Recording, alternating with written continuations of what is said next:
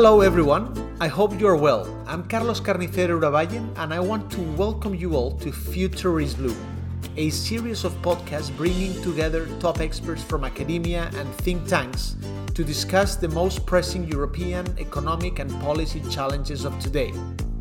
This is a Funcas Europe initiative and we hope we can bring new ideas for a more inspiring debate about Europe. Today we're joined by Alicia García Herrero, who's Chief Economist for Asia Pacific at Natixis, a French multinational financial services firm, and Senior Fellow at Bruegel think tank. Thank you very much for joining us, Alicia. It's my great pleasure. And also, you may recognize a regular voice in this program. Let me welcome Raymond Torres, Funcas Europe Director. Hello, Raymond. Hello, Carlos. A pleasure to join in as well. All right. Alicia, perhaps we can start if you could give us an overview of China's current debt situation and what factors have contributed to the rapid growth of Chinese debt in recent years. Sure. Well, China's debt started to increase drastically, I would say, in 2008. And the main contributor at the time was public debt. But the fact was that it was not really visible. And it wasn't visible because rather than having a central government-led fiscal stimulus as a response to the global financial crisis, Wen Jiabao, the prime minister at the time, decided that he didn't want to go down on history as, the prime minister that had massively increased China's debt, and therefore kind of engineered an off-balance sheet shadow banking type increase in debt, which basically consisted on local governments funding their infrastructure and real estate projects through shadow instruments, for example, wealth management products that banks would hold off balance sheet and sell to their clients, who would then finance this expansion of that. Since then, we also had a massive expansion in corporate debt right after, because Chinese companies grew enormously. Now we have more Fortune 500, 150 to be precise, massive Chinese companies in the Fortune 500, more than the US. And all of that was basically leveraged. And thereafter, because of the real estate boom, households had to leverage as well. And we have household debt at around 60% of GDP, which is not as high as, say, Australia or the UK. But however, for a country of $12,000 per capita is pretty high. So overall, we've moved from around 50% overall, even less, 40-50% of GDP in debt to 300% of GDP in total debt. Are policymakers in Beijing concerned about the risks of this debt, and what are they doing to mitigate this growing public debt? So just to clarify, so 300% of GDP is total debt, out of which public debt is around 100, but this is not the official figure. I'm obviously including here all of the off-balance sheet funding of local governments. So are they conscious of this 100%? Well, first of all, because the data doesn't really show that 100%. I wouldn't say they're not conscious, but they can hide behind the scenes because official public debt in China is below 50. So, you can sense that there is kind of a little bit of denial of the situation. However, Xi Jinping himself, or at least that's what people say, I don't mean to say he wrote this anonymous letter, but it's a very, very famous event in 2017, early 2017. There was an anonymous letter sent to the China Daily, and people argue this was Xi Jinping's voice, directly or indirectly, asking to deleverage, that China could not continue to pile up debt. And yes, indeed, Xi Jinping himself this time around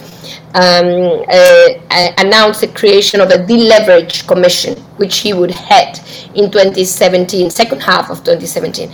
So yes, I would argue, yes, Xi Jinping is fully aware, he's worried about excessive leverage, he's tried hard, including the crackdown on the real estate sector, which was extremely leveraged, he's tried hard to reduce that. However, things are easier said than done. Absolutely. So this has been going on for some years, and the problem is not getting better, it seems. And I was wondering what's the impact of this debt situation? How is it impacting the Chinese domestic economy? Okay, so debt is on the one hand what is oiling the economy, meaning without debt, China's growth would be much lower, let's face it. But at the same time, because it's creating a lot of misallocation of resources, obviously, especially because at this time around, and I'm talking since 2018, it is public debt that is growing. And by the way, I'm not even adding state-owned enterprises debt. If I were to add that, and it's very hard to make the calculations, but we would be certainly around 150 to 180% of GDP, i.e. China would have the largest public debt on earth, except Japan. So, but is it hampering the economy? Yes, because the return on assets is increasingly low. And this is because this debt is funding projects that are not necessarily the most profitable. Therefore, yes, it is hampering long-term growth in China. Thank you, Alicia. You said a lot in just a few minutes, and I wanted to ask Raymond, looking from a European perspective, to what extent is the China debt problem similar to what we saw in the European Union a few years ago? Raymond, any reflections on that? There are similarities between the picture which has been portrayed by Alicia and what we saw in Europe some years ago.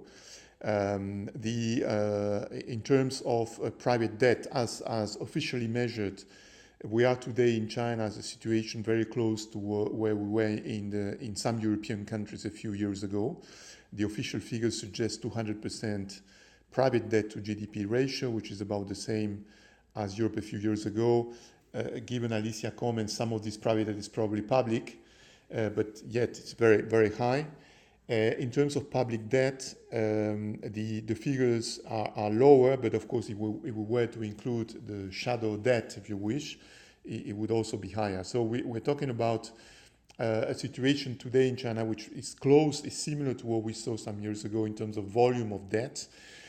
Also, another similarity is that there was a real estate bubble in Europe, in some European countries, whether the UK, whether Spain, for example, some years ago, and it's of course the case also in China. However, there is at least one very, very big difference, which is that much of the debt which Alicia has described is very much internal debt. So in other words, is internal creditors and debtors which are involved, whereas in the case of Europe, there was a lot of external debt.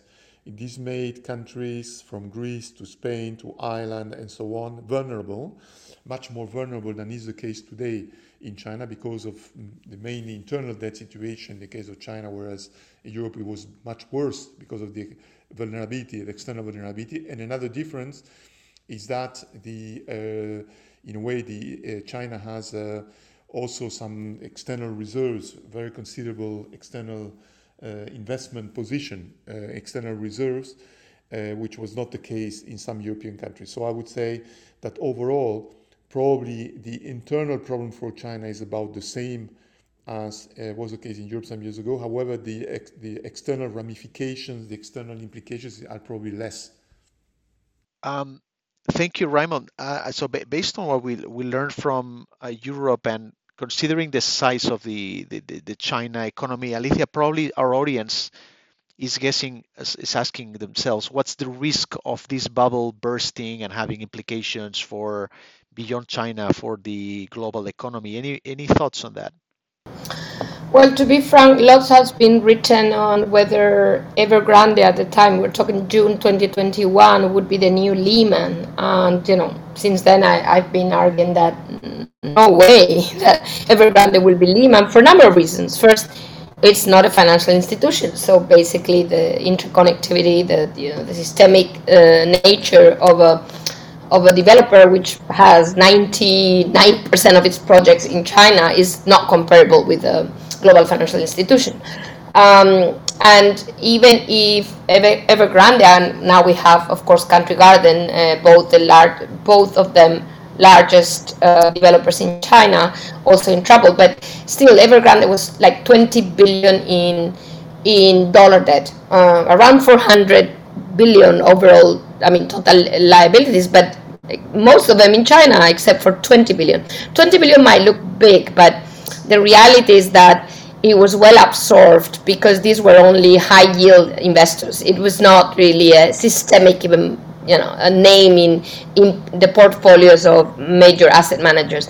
So all of this to say that I actually don't think this is systemic financially. However, because the real estate sector is very similar to Spain at the time, about a third of growth, a third of fixed asset investment, this is bringing down China's growth and thereby China's demand from the rest of the world. And that's why we see imports into China, so Chinese imports, basically growing at a negative rate for the last 4 years. For the last 4 months, and even in 2022 for quite a few months. And that's the problem. It's more about growth than financial instability. Thank you, Alicia. Any reactions, Raymond, on the spillover effects and the implications this would have? Yes, I completely agree with Alicia that it's not, let's say, financially systemic, this kind of debt crisis of China, but it has very important implications on the real economy through the, international trade linkages. Both from the point of view of the internal Chinese market is going to grow probably much less than was the case a few years ago. So it's going to be much more difficult for, let's say, European or other enterprises wanting to sell their products in China. But also from the point of view probably of the Chinese strategy, export strategy is going to, it was always pretty, let's say, aggressive, pursuing, improving market shares, especially in high tech and so on. It's probably going to be even more the case now, given the weaknesses of the Chinese internal market. And probably Chinese government will want to compensate part of that through a big export push. We see that in terms of the external deficit of the EU vis-à-vis China. It has increased quite considerably over the past 18 months, and it's probably a reflection of that situation. So thank you both. It was great having you both with us at the Future is Blue podcast. Alicia García Herrero, let me remind everyone, Alicia is Chief Economist for Asia Pacific at Natixis and Senior Fellow at Bruegel. Thank you, Alicia. Thank you so much. And Raymond Torres, Funcas Europe Director. Thanks a lot, Raymond. Thank you. Thank you all for joining. This was all for now. We will come back soon with more exciting speakers on Europe's economic and policy-related key debates. Future is Blue is a Funcas Europe initiative. I'm Carlos Carnicero Urabayen, and if you enjoyed this podcast, feel free to recommend it to others and share it on social media. Thank you all, and stay well.